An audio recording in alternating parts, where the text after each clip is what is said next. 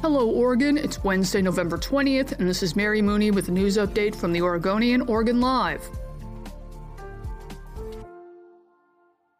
As we move into the holidays, take note. Getting a Christmas tree this year might be a bit of a challenge. A seedling shortage has left some Oregon Christmas tree farmers with no trees to sell this year. Christmas trees take between 7 and 11 years to mature, so we're just now feeling the effects of a shortage that hit about a decade ago. On top of that, we've been hit with back-to-back hot summers in recent years. Growers say those conditions can be particularly hard on young trees.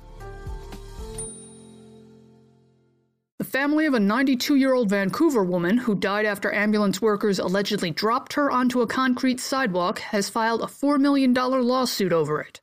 The lawsuit claims that Ethel Waters broke 6 ribs and her collarbone in 2018 when the 2 American Medical Response Northwest employees allowed a gurney carrying her to tip over.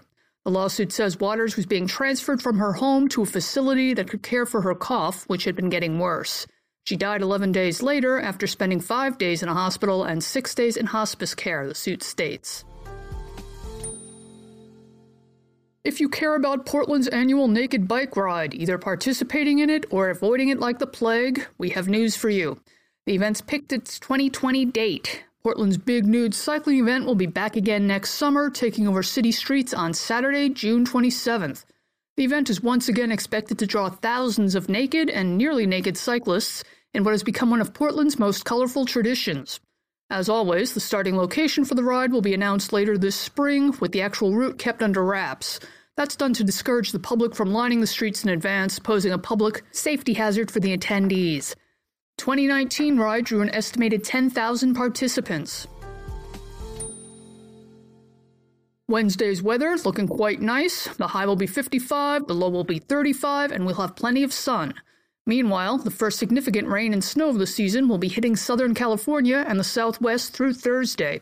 It's not a bad thing because most of the region's so dry they need the precipitation, but if they get too much rain, some areas could see localized flash flooding.